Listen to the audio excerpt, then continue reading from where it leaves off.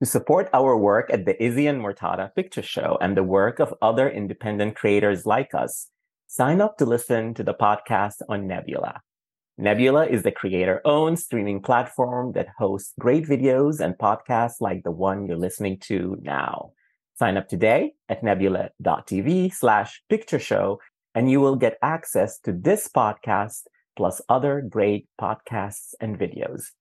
Sign up at Nebula and help support independent media creators. That's nebula.tv/picture show.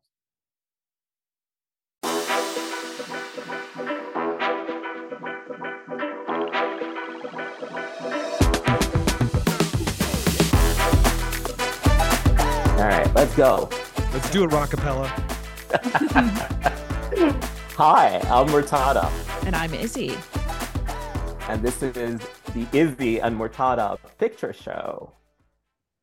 So today we are talking with Isaac Butler, who is co-host of Slate's Working podcast, as well as author of The Method, How the 20th Century Learned to Act. Isaac, welcome. We are so excited to speak with you today. Oh, it's very exciting to be here. Thank you so much for having me. So we were, extremely excited to talk to you because we loved your book. And also we are just obsessed with actors and thinking about acting.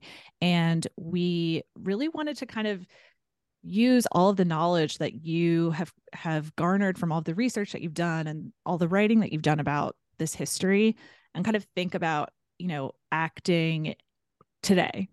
And how people are talking about it, the discourse around acting, I guess. So I guess I'd love to start with a question that kind of brings the structure of your book into the 21st century. Sure. You kind of chronicle the practice of acting through time, and you hone in on the techniques and political contexts and the big personalities that define these different eras in acting. And I was wondering how you would characterize this current moment. Like if you were writing a chapter in your book about 2023, what are some of the things that you might hone in on? Well, I think it's really complicated to try to describe anything going on in culture in a weird way, once you hit the 90s or particularly like once the century turns. And I lived through all that. I mean, I'm ancient now. I'm 44 years old. And one of the things that happens is for much of the 20th century you kind of have like a dominant culture and a counterculture. And there's lots of different things going on within both of those, but you still have a dominant culture and a counterculture. And now you have a much more fractured, much more siloed, much more diverse in every sense of the word, not just in terms of identity, cultural landscape. And so it's very, very hard to track what is going on. So I can only speak to sort of the big trends and what I see going on. And so I think there's a number of things that come to mind. The first is that,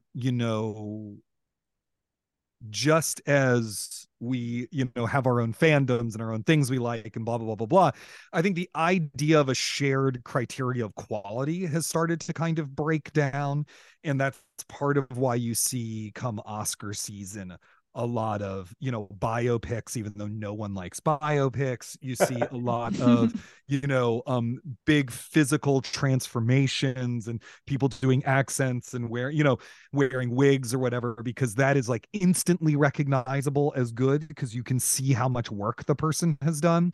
So that's one thing I think we see going on. Another thing that's going on that I write about at the very, very end of the book is that, for most of the history of acting, one of the outside forces on a very practical level that shaped it are the limits of human perception. Can the audience see you? Can they hear you? Do they know what you're doing, what you're trying to do? And so a lot of what's happening over the story of my book is that the spaces that acting takes place on have gotten smaller and smaller and smaller, right? Big theaters that are dimly lit, to smaller theaters that are brightly lit, to very small theaters that are, where the audience is only 10 feet away from you, to movies, right? We have solved the limits of human perception problem for the most part. I mean, as long as you're working with people who are technically competent, you can see and hear very well what's going on. The new problem that's shaping acting is the limits of human attention.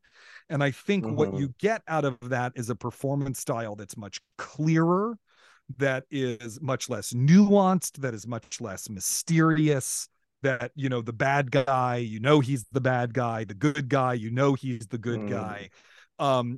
Characters have gotten flatter, which I mean as a description, not as a criticism. There's just the complexity of the human animal, I think there's much less of in the work that we're seeing right now, because out of a fear on some level that audiences will be bored. And then you also see a reaction against that in the kind of very quietly observed naturalism of Kelly Reichardt, or on TV, Somebody Somewhere, Rectify, which isn't around anymore. But, the idea that we're going to actually go further into naturalism. So those are some of the big trends that I see personally. I want to talk a little bit about the method, or what we talk about these days when we talk about the method, So there's this misconception, I think, which is something that you've talked about method acting. Like, you hear stories like, I don't know, Jared Leto sending Viola Davis a rat to show his commitment as a method actor, or, that fucking guy. Brian, or Brian Cox, like, complete contempt to his co-star's method, basically, for Jeremy Strong. These are the stories you hear about when method is brought up. So my question to you, these are misconceptions. Are these actors method?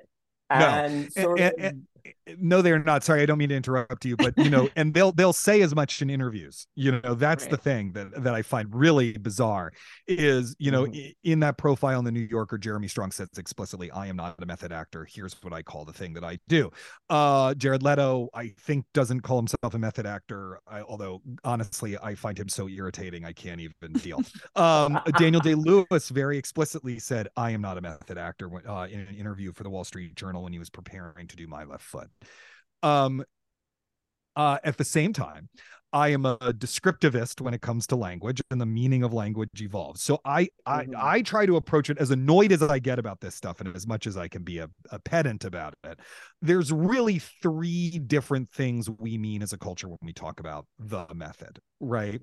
The first one, which is the one you're referring to, is this incorrect understanding that what the method involves is this kind of incredibly complicated version of participatory research, where you're trying to live your life as close to the life of the character as possible. You don't break character on set. Maybe you buy props, personal props that you have on you. You might work out to get the character's body, or you might eat a ton of food to get the character's body. It's that kind of intense stuff that comes to us largely through Robert De Niro's work in the 1970s, leading up to and sort of triumphing with Raging Bull. That is not actually the method, and the folks who, the actual method people find that very bewildering, and they're sort of like, what the fuck is that? So when Brian Cox is railing against method American actors, he really just means actors who take themselves too seriously and they kind of let the work get to them, I think. I also feel like, I mean, we could talk about this later, but Brian Cox is clearly obsessed with Jeremy Strong at this point, in that he can't give an interview. You just can't give an interview without talking about Jeremy Strong. It's really weird. He gave that interview talking about smoking pot in his trailer or whatever, and then suddenly he was talking about Jeremy Strong again. And it's sort of like, why don't you just count your McDonald's spokesperson millions and get over it? True. Then, more seriously though, there's what people who teach the method actually are talking about. And that's a series of techniques and ideas and values and exercises codified by the acting teacher Lee Strasberg beginning in the 1930s, and that he taught up until his death in 1982. And so it means that you are learning these series of techniques and ideas that really have to do with developing the inner self, your inner self, and all of its idiosyncrasy and peculiarity, and then using that inner self to connect to the inner self of the character and bring that character to life in a unique and uncliched way.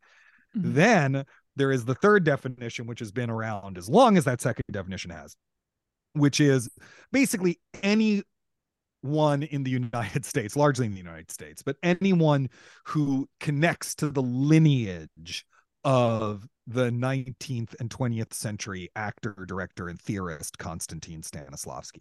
Stanislavski is the primary influence on Lee Strasberg, but Lee Strasberg actually had a bunch of rivals as acting teachers, many of whom you've heard of. The big names are Stella Adler, Sanford Meisner, and Uta Hagen. And all of them traced their teaching back to Stanislavski. And so in the night, starting as early as the 1950s, the method became a catch-all term for Stanislavski-based acting education, like the adaptations of Stanislavski. But, you know, Stella Adler did not like it if you called what she did the method, and neither did Sanford Meisner, because they hated Lee Strasberg so much. They were like, that's the crazy stuff that asshole at the actor's studio does. You know, that's mental illness masquerading as acting. We do this other thing, which is connected to Stanislavski, and he's fucked Stanislavski up. Yeah. So, you know, you mentioned Daniel Day-Lewis, for instance, who is thought of as this the actor's actor, and he says he's not method. And I can't really recall any actors who actually admit to being method actors, especially people who, you know, get all the awards and stuff. Like, the only person I can think of right now is Sally Field. But is weirdly, sort that's of like exactly who I was thinking of. It's so funny. I mean, I could rattle off a bunch of them. I mean, Gene Hackman's retired now, but Gene Hackman, Al Pacino, Ellen Burstyn, Bradley Cooper studied at the Actors Studio program. At the New School, I don't know if he actually still refers to himself as a method actor. Vincent D'Onofrio. I mean, there's a lot of them. There's a lot of them. Yeah. But my question to you is about this sort of like, I think the culture looks a little bit askance at method actors. So do you think that's why, you know, some actors might not admit to being method actors, even though they are? The culture's always had a really weird relationship to the method, because, you know, in the 50s, it becomes this insurgent movement that just completely overturns our understanding of what good acting is. And then in the 60s, it kind of has a, you know, more complicated position. And then in the 70s, all of the students of Adler and Meisner and Strasberg break through and become the new Hollywood actors. I mean, all of those actors, not all of them, I'm speaking hyperbolically, but almost all of those actors studied Strasberg technique or Adler technique or Meisner technique, or some mix of those things, or they worked with Uta Hagen, you know? And so it really became a new establishment.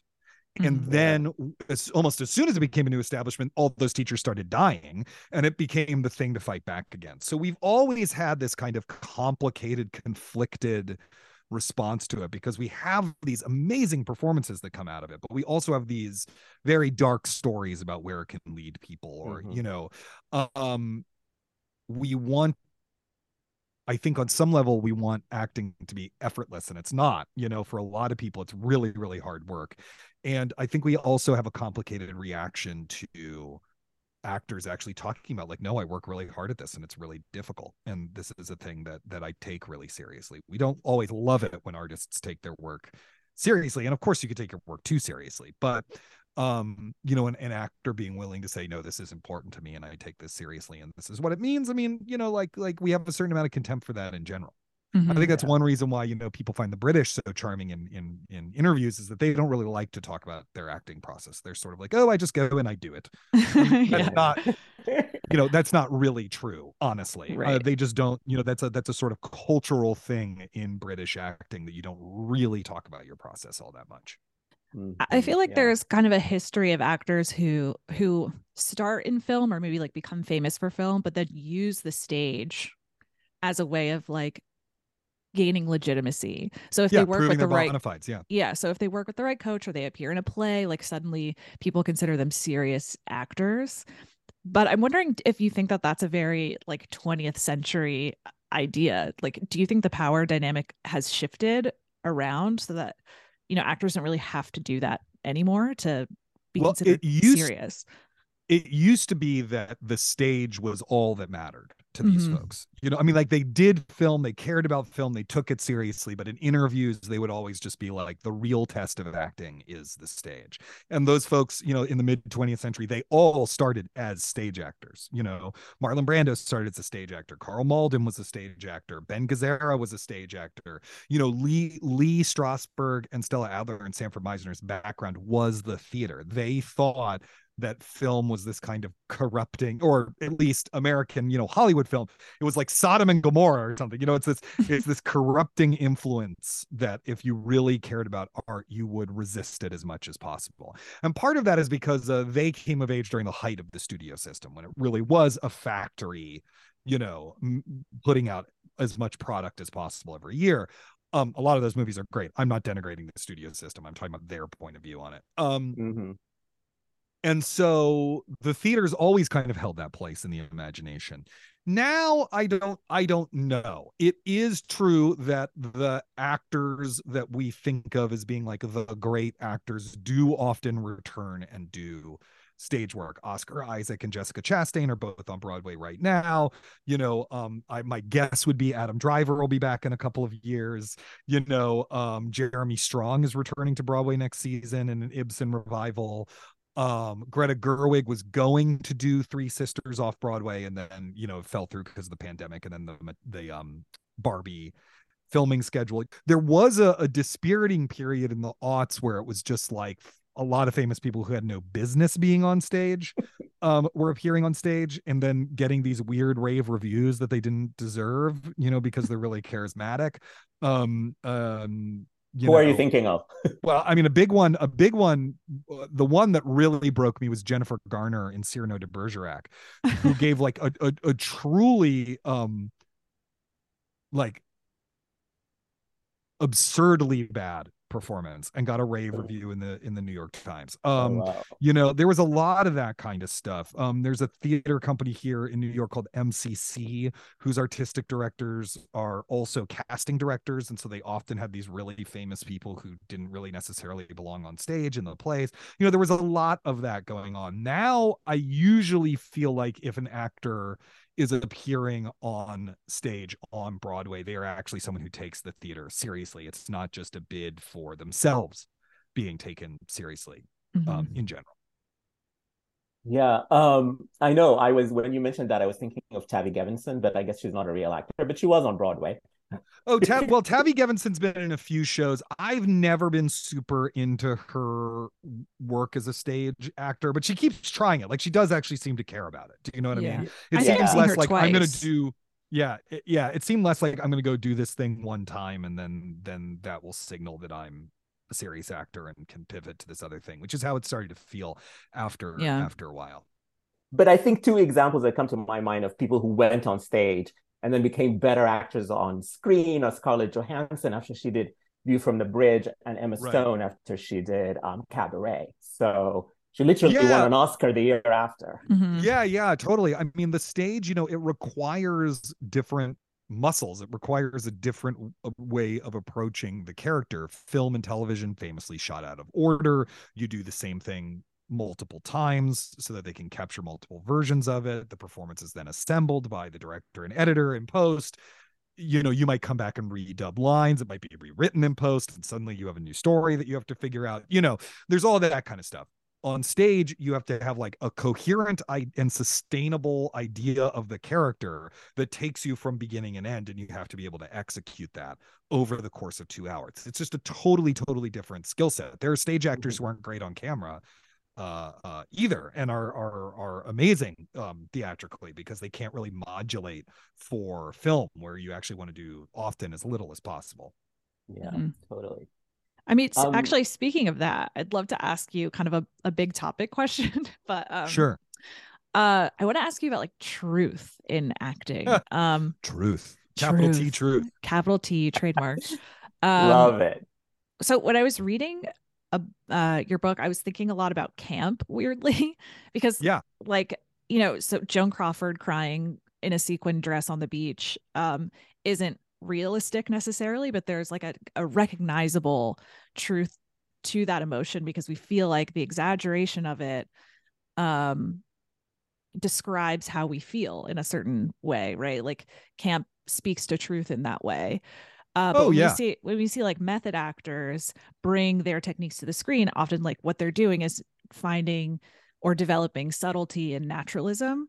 And so I'm wondering how you think about truth in acting, and whether or not anyone in the group theater or actor studio kind of talked about camp or other forms of finding truth that they found interesting? Oh, that's a really good question. Well, the idea of camp didn't really exist in the 1930s Right. as a phrase that people were throwing around, as far as I know. But that's two different questions. So I'll start with the people within the group. The Bobby Lewis, or Robert Lewis, but everyone called him Bobby. Bobby Lewis, in his 3 books, Slings and Arrows, Method or Madness, and Advice to the Players, refers frequently to the idea of style. He's talking about style all the time, and he is the one in the group who cared the most about the style of a production and the way performances and tone fit into that style. He also, not coincidentally, was gay. And I think he is and if you read his books, has a very camp sense of humor and sensibility within those books.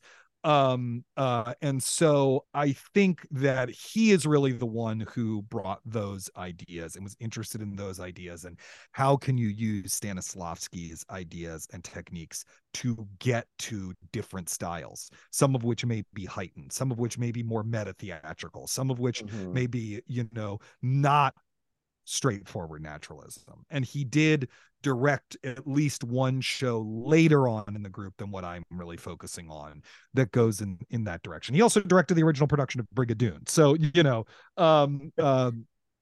and Strasberg himself was very interested in kabuki, which is not naturalistic at all. Right. He was really interested in Brecht. He actually directed, he did like some scene studies once with Brecht in the room of Brecht's work. Stanislavski, of course, loved Commedia dell'arte. Stanislavski's early experiments in his techniques were actually not for naturalistic plays. They were for symbolist plays, because he'd already done a bunch of naturalism. So I think it can all work for all sorts of different ideas and ways of approaching style, which gets to the second part of your question, which is simply that I believe there are lots of different routes to the truth. And one of the routes to the truth is with acknowledged heightened artifice. That's part of what Meyerhold was doing, part of what Brecht is doing, that's part of what Camp's doing, but that's also what Spike Lee is doing, right? Like, you watch Malcolm X, that's not a naturalistic movie in terms of how it's directed at all. It switches genres all the time. There's, the camera's doing all sorts of interesting things. There's, of course, the tracking dolly, or whatever you call it, the signature Spike Lee shot right before he dies. Spike Lee's work is very high. It's getting to a different kind of truth. Joan Crawford crying on the beach is getting to a certain kind of truth. And in fact, if you want a wonderful example of how both those styles can coexist at once, there's the movie Humoresque. Yep, that's exactly what I was thinking of. Yeah, John Garfield, the first method actor to become a star in Hollywood, and Joan Crawford, who was his friend and was married to an ex-member of the group, Franchot Tone, and is the exact opposite, and yet those styles coexist perfectly. I mean, it's also a wonderful movie that everyone should watch if you like A Star Is Born. It's a gender flipped Star Is Born. It's really moving and wonderful. And then also, actually, we should say, in that movie you also have Oscar Levant giving a kind of high camp performance as the gay best friend, within it as well. Yeah, I think the best screening of Humoresque that I ever saw was a drag queen commenting throughout the film, which was just amazing. Yeah, that's and ideal. Fun. Yeah. Yeah. So I wanted so that brings me to this question that I wanted to talk to you about. So Marlon Brando is associated with the method, whether he likes it or not, whether he hated Strasberg or not. I think you get into that in your book. But when I think of his performances, I think of an actor sort of being open and vulnerable on screen, like Montgomery Clift's another one. His rival, yeah. Yeah, and in fact, many female actors, women are allowed to be vulnerable, where men have to sort of break from machismo to show emotion on screen. And I think in my friend group, as gay men, the highest compliment we can give a male actor is to call him an actress. Right. For that reason. So Isaac, my question is to you is, how do you think sort of these gender societal expectations affect an actor's preparation, you know. Totally.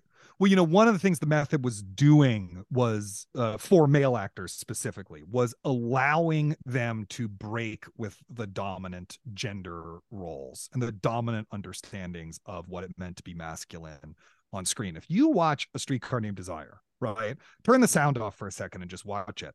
Marlon Brando's pretty effeminate in that movie. There's an I mean, he's incredibly butch, but he's also incredibly femme at the same time. There's a grace and specificity to gesture that I think codes as effeminate throughout. John Garfield, same thing's true in Four Daughters, John Garfield's first movie. Montgomery Clift, who was queer, you know, he's a small, soft featured, he's got those giant cow eyes, you know. He's not a masculine presence. And then you go forward later on into Dustin Hoffman in The Graduate as a sexy leading man. That's weird. Al Pacino is in The Godfather is like a gorgeous, you know, but he's a small man with a teeny physique. I mean, he looks like a sylph or something, right? So part of what's going on with the method is actually redefining what masculinity is, and frankly, who gets to count as fuckable. I mean, that is a thing that the method really is doing. It's changing our ideas of who's hot. On the women's side, it's really interesting because there are a ton of women method actors, a ton of them. Many of Strasberg's most dedicated students were women. You brought up Sally Field, but, you know, I brought up Ellen Burstyn, but, you know, Shelley Winters, Jane Fonda, you know, Joanne Woodward, Kim Stanley, Eva Marie Saint. I mean, it really goes on and on and on. And I think part of what the method allowed them to do there is you know, play around with being more complicated characters on screen, you know, to play around with the sort of other tones that are available. Now, it is true that it didn't break through gender norms the way that Brando did, right? But I think that actually has as much to do with the industry and what roles were available as it does with the theories and ideas themselves. And in fact, many of the method actors, female method actors of the 70s, credit, you know, what they learned with the method as part and parcel of their feminist project as performers. You know, is there kind of a relationship in the same way that like the method is breaking down masculinity? Is there a way that the method is breaking down glamour?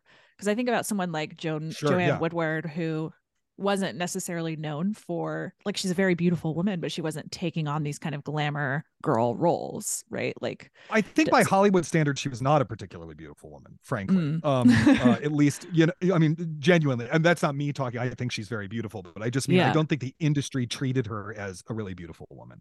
Do you know what I mean? But you know, yes, it is true that what she's doing is doing stuff that doesn't necessarily have to do with her beauty. Jane Fonda has roles like Barbarella, do you know what I mean? But she also has roles like Clute and Coming Home, you know. Ellen Burstyn, you know, has a really complicated filmography, I would say. So yes, I totally agree with you. You know, the actor who I write about at great length in the book, who was called the female Brando during her life and afterwards, is Kim Stanley. And there's nothing feminine about a Kim Stanley performance. I mean, she is like a typhoon on screen, and supposedly was on stage as well. Her screen career didn't work out. She didn't make very many movies. They didn't do well. She didn't like making movies. She was an alcoholic. She left the industry for 15 years, you know. But if you sort of go back and you watch Goddess, and you imagine it having the cultural place of Streetcar Named Desire and On the Waterfront or something, it would have totally remade female performance, I think. Yeah, I only think of Frances when I think of Kim Stanley as far as screen performances. I mean, and she's amazing, and she's so terrifying in that movie. Jesus Christ. I mean, that movie's hard to watch. It's hard. Yeah, that's a hard to watch movie for a whole number of reasons, but she's amazing. And Jessica Lange was her student. Yeah, they're both amazing. Part of what's going on in that movie as well is like in Godfather 2 with Lee Strasberg and Al Pacino, because Lee Strasberg, of course, plays Hiram Roth in Godfather 2. You have an actor and their student playing this complicated parent-child, kind of relationship out on screen. Yeah. Isaac, I wanted to ask you, you were an actor, you are now a cultural critic. And, as a critic, I sometimes struggle with what to write about acting and actors. I love talking about acting and actors. But, how do you break down the sort of like, oh, they were good or believable or all these things that are sort of like easy to say and talk there's about this it? shorthand, right? Yeah. Compelling, charismatic, believable. Totally. Those, I try not to Only use those words. embodied. I mean, there's a bunch of them. I don't know. Izzy, have you come up with any that are better than that? I don't know. Certainly not. No, I have no idea. So, I feel but my question to you, as somebody who writes about actors and acting, and have all this history and did all this research, what do you look for when you're assessing a performance? Well, let me talk about the craft of writing about acting for just a second, because my one weird trick, right? My one weird trick, which I do over and over and over again in the book, is to try to just describe what they're doing. Mm-hmm. Right? Try to describe what they're doing. So, for example, Marlon Brando in A Streetcar Named Desire, just because we mentioned it a bunch of times. I swear I'm not obsessed with Marlon Brando in A Streetcar Named Desire any more than a normal person should be. There's that scene where he's talking about the Napoleonic Code that entitles him to the wife's property. Down here we have something called the Napoleonic Code. But while he's doing it, he's like eating chicken and it's like falling out of his mouth and his hands are covered in grease or whatever, right? So it's like, what is he doing? Like that's, I've never seen an actor prior to Streetcar do something like that, right? So you start to look at like you would when describing a painting. It's like, oh, well, there's an impasto of this and of that. And then you start to get to the meaning through the what. So just start with the what. What is their gestural vocabulary like? What are their eyes doing? What are their voice doing? Et cetera, and so forth. And then if you just focus in on that, I think a lot will just sort of naturally unlock in your brain about like, oh, well, this means this, or, this is how this is responding to that. If you look at another example is, Al Pacino at the beginning of The Godfather is just, it's a totally shut off performance. Right? He is hiding from you. He's charming, but there's he's really not doing very much. He's sitting still almost all the time. He's listening a lot of the time. Okay, so what does his listening look like? Right? And then how does it change once he decides to do the hit? And how is he letting you know what's going on with Michael, given that the scene where he kills the guy is wordless? It's a lot of stuff like that. It's like you start with the what. So what I'm looking for first is, when I'm watching a performance is, oh, what interests me about that? When did it affect me? And then I'll write the time code down. And then I just go back and watch it and then be like, oh, this is what they were doing that did that to me. I was recently writing a piece. I've been writing a piece on Nicolas Cage that's hopefully going to go up soon. And so I was watching and rewatching a bunch of Nicolas Cage movies, not all 107 of them, but a bunch of them. And it's interesting to think about, like, what is he actually doing? When he says, I ain't no freaking monument to justice. I lost my bride. I lost my hand. Johnny has his bride. Johnny has his hand. Right? What is he actually doing in that scene that's so compelling? And that, I think, leads you to some interesting places. Well, I mean, how does that affect the research process for your book? Because when you're talking about an ephemeral medium, there are obviously so many allegedly iconic performances that you can't see and judge for yourself. How did you approach this? Well, when it came to film, I watched a movie every day. Particularly during the last 6 months of writing it, I was often watching one for lunch and one with my wife and either mother-in-law or parents, because we lived with both over the course of the early months of the pandemic. And then after my daughter would go to bed, we would watch another one, with the parents. So that's part of it, is just you have to like be immersed. And really pay attention. Or write down time codes to go back later. But you have to be really immersed in it. But when it comes to theater, obviously it's like, there's the Theater on Film and Tape archive at the New York Public Library, which is really helpful, but it only goes back so far. And, those are filmed stage performances and stage performances, filmed with the camera in the back of the house. It's only so good. So instead you have to rely on the record of people who saw it. and that goes beyond the reviews, because often when you're talking about an iconic performance like Kim Stanley in Bus Stop on Broadway, Marlon Brando in Streetcar on Broadway, just to give two examples, there's Al Pacino in his first couple of performances, Dustin Hoffman in the play A, which was this farce that ran off Broadway that Alan Arkin directed. Often actors have given interviews about seeing those performances and what they were like.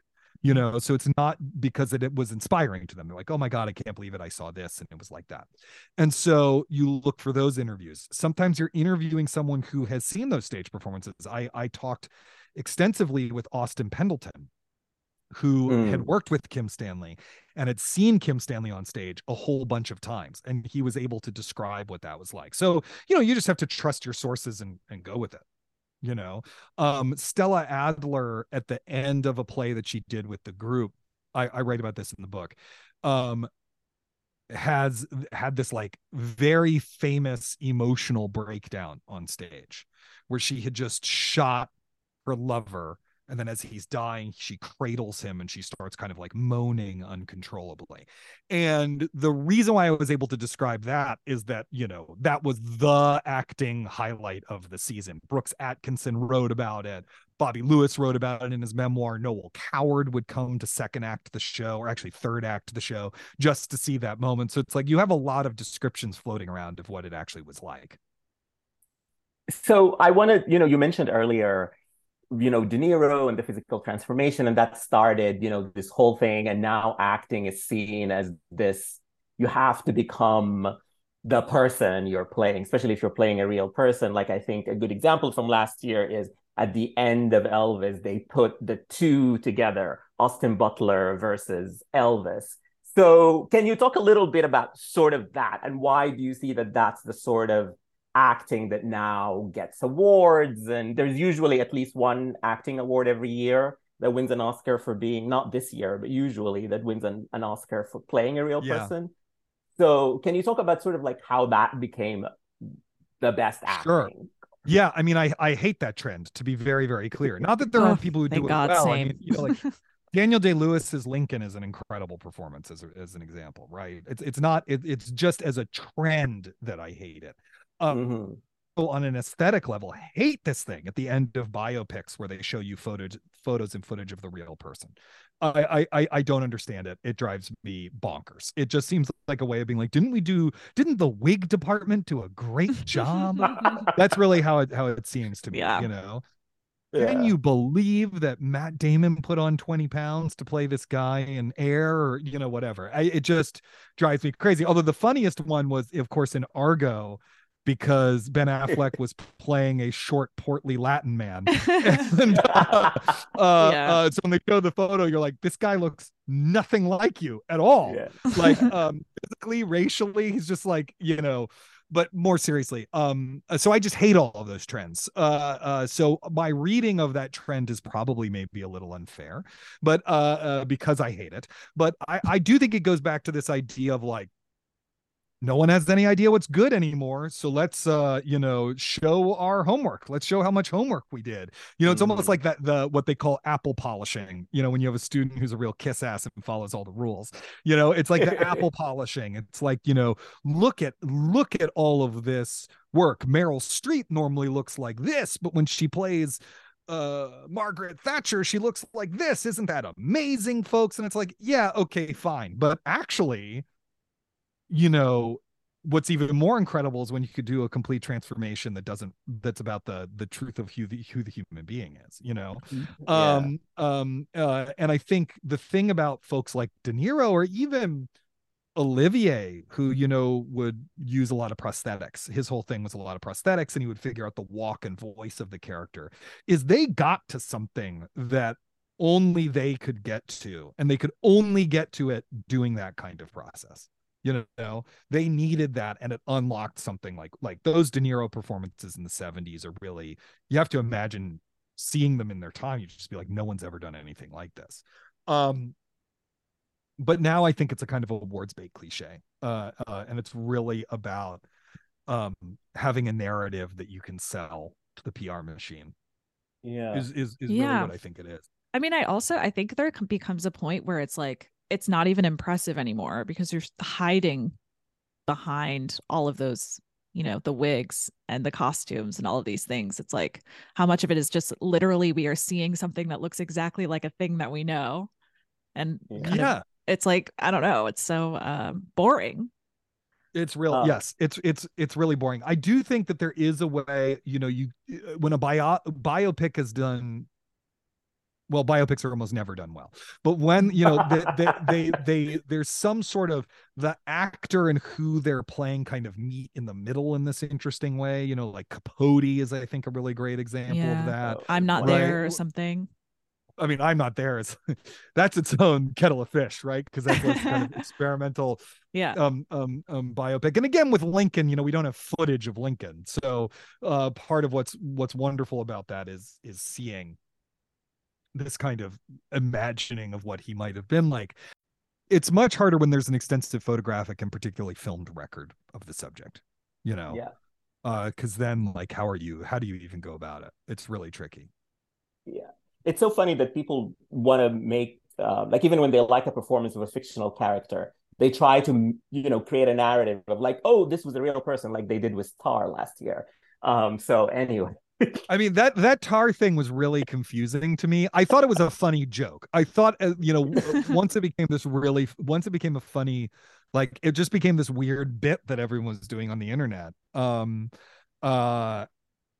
But I was really like, what the hell is going on here? But it seems to me that there's a certain kind of thing that has happened as a result of fan culture that increasingly has to do with treating fictional characters as if they're real people, that I think is largely bad for art. I mean, because they're not real people. And I think it's like, sex scene discourses like this, shipping discourses like this, like, they're not real, they're characters, and in fictionalized narratives. And so part of what is great about that is that they can behave in ways and do things that normal people would not, and we can experience that as the audience. That's like one of the things art does. And so I think if we're always insisting that on some level they're real or they exist, or we're having parasocial relationships with Roman Roy or whatever, it puts us in a place where art loses its fictive power, because actually a lot of art's power comes from the fact that, I'm talking about fiction art here, not nonfiction art, but part of its power comes from the fact that it isn't real, that someone had to make it up. That's part of where the power comes from, actually. Just as there's truth value to nonfiction, there's a unique imaginative power to fiction. Have any actors like approached you about this book and talked to you about their responses to it and how it maybe informed what they were thinking about? Oh yeah. Actually, one of the most gratifying things about the book has been actors I've met who tell me wonderful things that they feel about it. I'm not gonna, I mean, after a while, you don't want to name drop. Like, it sounds name droppy. It sounds name droppy. It sounds star fuckery. It sounds also like I'm just like talking about, like, let me tell you all the stories about how great I am. It's like I'm worried it'll come across like that Nathan Fiedler tweet where he's like, my friends are just here. They're just at a frame laughing at my, so I don't want to get into the specifics of that, but I've talked to a bunch of actors who have said really wonderful things about it. Some of them are famous, some of them are not. Acting teachers have gotten in touch to say how much it meant to them. I recently, my high school, the woman who ran the high school theater program at my high school, who just retired and like directed me in all the plays and musicals in high school, told me how much she loved it. That meant a lot to me. That's amazing. That's so cool. Yeah. So that's meant a lot to me. It's similarly meant a lot to me when people who have to write about acting or writing a profile of an actor reach out to be like, hey, this was really helpful for helping me figure out how to think through this. So that is really, really gratifying. John Garfield's daughter wrote me to tell me how much it meant to her that I was sort of, she's worried about her dad being forgotten and that I keep insisting on his importance to the Method story. I was like crying when I got that email. So and every now and then you'll hear an interview with someone on NPR, an actor in a show, and they'll mention the book. And all of that stuff is incredibly, incredibly gratifying to me. It means an enormous, enormous amount. You know, when you do something like write a book, which is a weird thing to do because it means you're spending years with this subject, and then all, you know, it could be that no one reads it. You know, you're always, there's a fanciful dream that you have. And so a thing that I learned from my theater career that really helped keep me sane is, you know, establish your own criteria for success. And preferably write them down before the work comes out, whether it's a play opening or a book or, you know, whatever. And that way you don't get sucked into the industry's idea of success or other people's ideas of success or whatever, A. And B, if you fail, right, at least you know it. You're like, and it's on terms that you decided. And so the terms that I came up with were, you know, for some people that might be, I'm going to write a bestseller. That was not what I wanted. This is what I wanted: that it sell enough copies that the publisher was happy. One, you know, which is way lower than being a bestseller. Two, that it be present in and intervene in the national conversation around acting that's going on. Three, I think it's well written. Oh, it absolutely is. Oh my god. And that, you know, and that the circle of friends who are honest with me and whose opinion I trust think that it's well written, and it accomplished all of those things. And so everything else is really delicious gravy at this point. You know, I think you have two people here who think it's also well written, and that's why we wanted to talk to you. I should also say appearing on this podcast was number 4. Definitely number 4. There you go. Wow. There you go. So Isaac, we could really talk to you like all day, but we always end this with this bit where we send it to Betty Davis and her famous line, "Take it away, Betty." What a dump. You know, what do you want to dump on? What is like irking you right now? So my question to you about this is, in your research about the method, you know, you wrote this wonderful book. What have you found something that really irked you about acting or about the method itself? What do you kind of want to, you know, have a soapbox or a couple of minutes to dump on today? Amazing. About the method or about the way people talk about it or whatever. Yeah, could be anything. That's really interesting. I mean, I've spent a lot of time on social media dumping on the confusion about what the method is, right? The kind of calling the Jeremy Strong method and stuff. But we already did that earlier today. So you've taken away my I know, and we took away biopics. And you took away biopics. I know. This is what I'll dump on.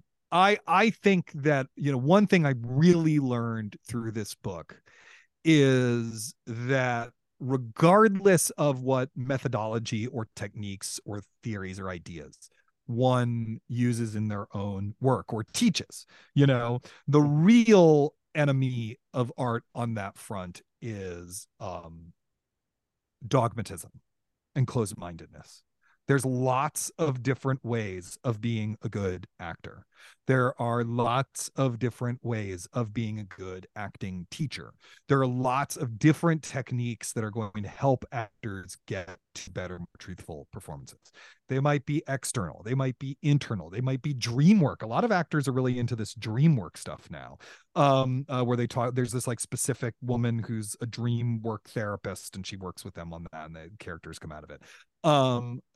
It might be, you know, gymnastics training. I don't know. There's lots of different routes to it. And so I think the problem, you know, really comes when whatever approach it is, people get super dogmatic about it. And so I think as long as you're not making life difficult for your colleagues or abusing or whatever, we should approach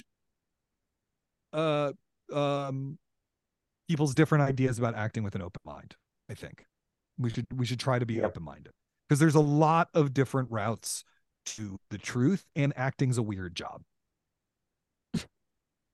That is true. So I'm going to dump on just something we talked about earlier, and, you know, I'll add to what you're saying. And I'll just say, I wish more people would admit they're method actors or tell us about their method. I am tired of hearing actors saying, I don't have a method. It just happens. It's a thing that happens. I can't talk about it. I want to know. Tell me what you do. What gets you to, where you give that amazing performance, or how you get there. I want more actors to be,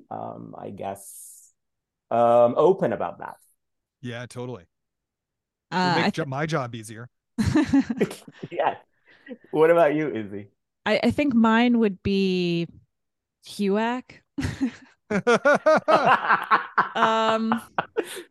really, obviously, with the contemporary takes I here. know it's a contemporary take. It's bad, but here's the thing. I feel like there are too many contemporary analogies to it that I worry about happening, if that makes sense. Just like the instinct to clamp down on an artist's work is coming back in a big way, I feel.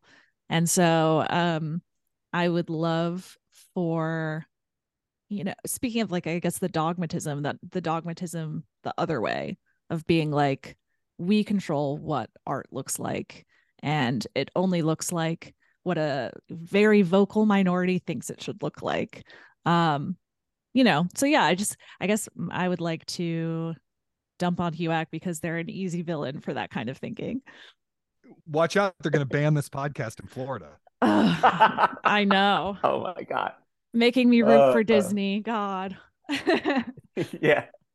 I think these are three very good dumps. Betty Davis would be proud. Isaac, again, thank you so much. I'm a huge fan of your writing, of the book. It was such an honor and a fun pleasure. Thank you for having me on. What a great conversation. To have you. Yes. Thank you. Yeah. A joy to be on here. Thank you. And before we go, can you let our listeners know where they can find you and your work, and where they can get this book if they haven't gotten it yet? I assume most of them have.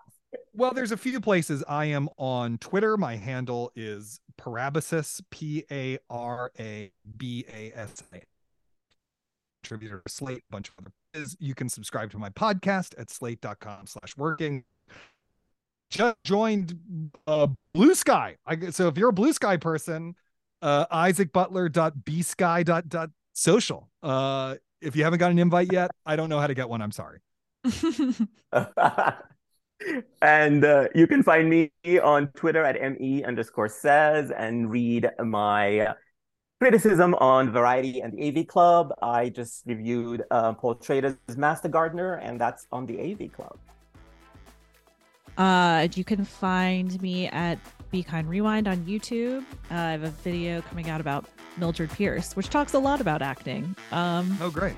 Yeah, so hopefully if anyone listening wants to hear that, check it out on YouTube. And you can find us, the show, at I Am Picture Show on Twitter and Instagram. Once again, thank you so much, Isaac Butler, for a wonderful conversation. My pleasure. Thank you for having me.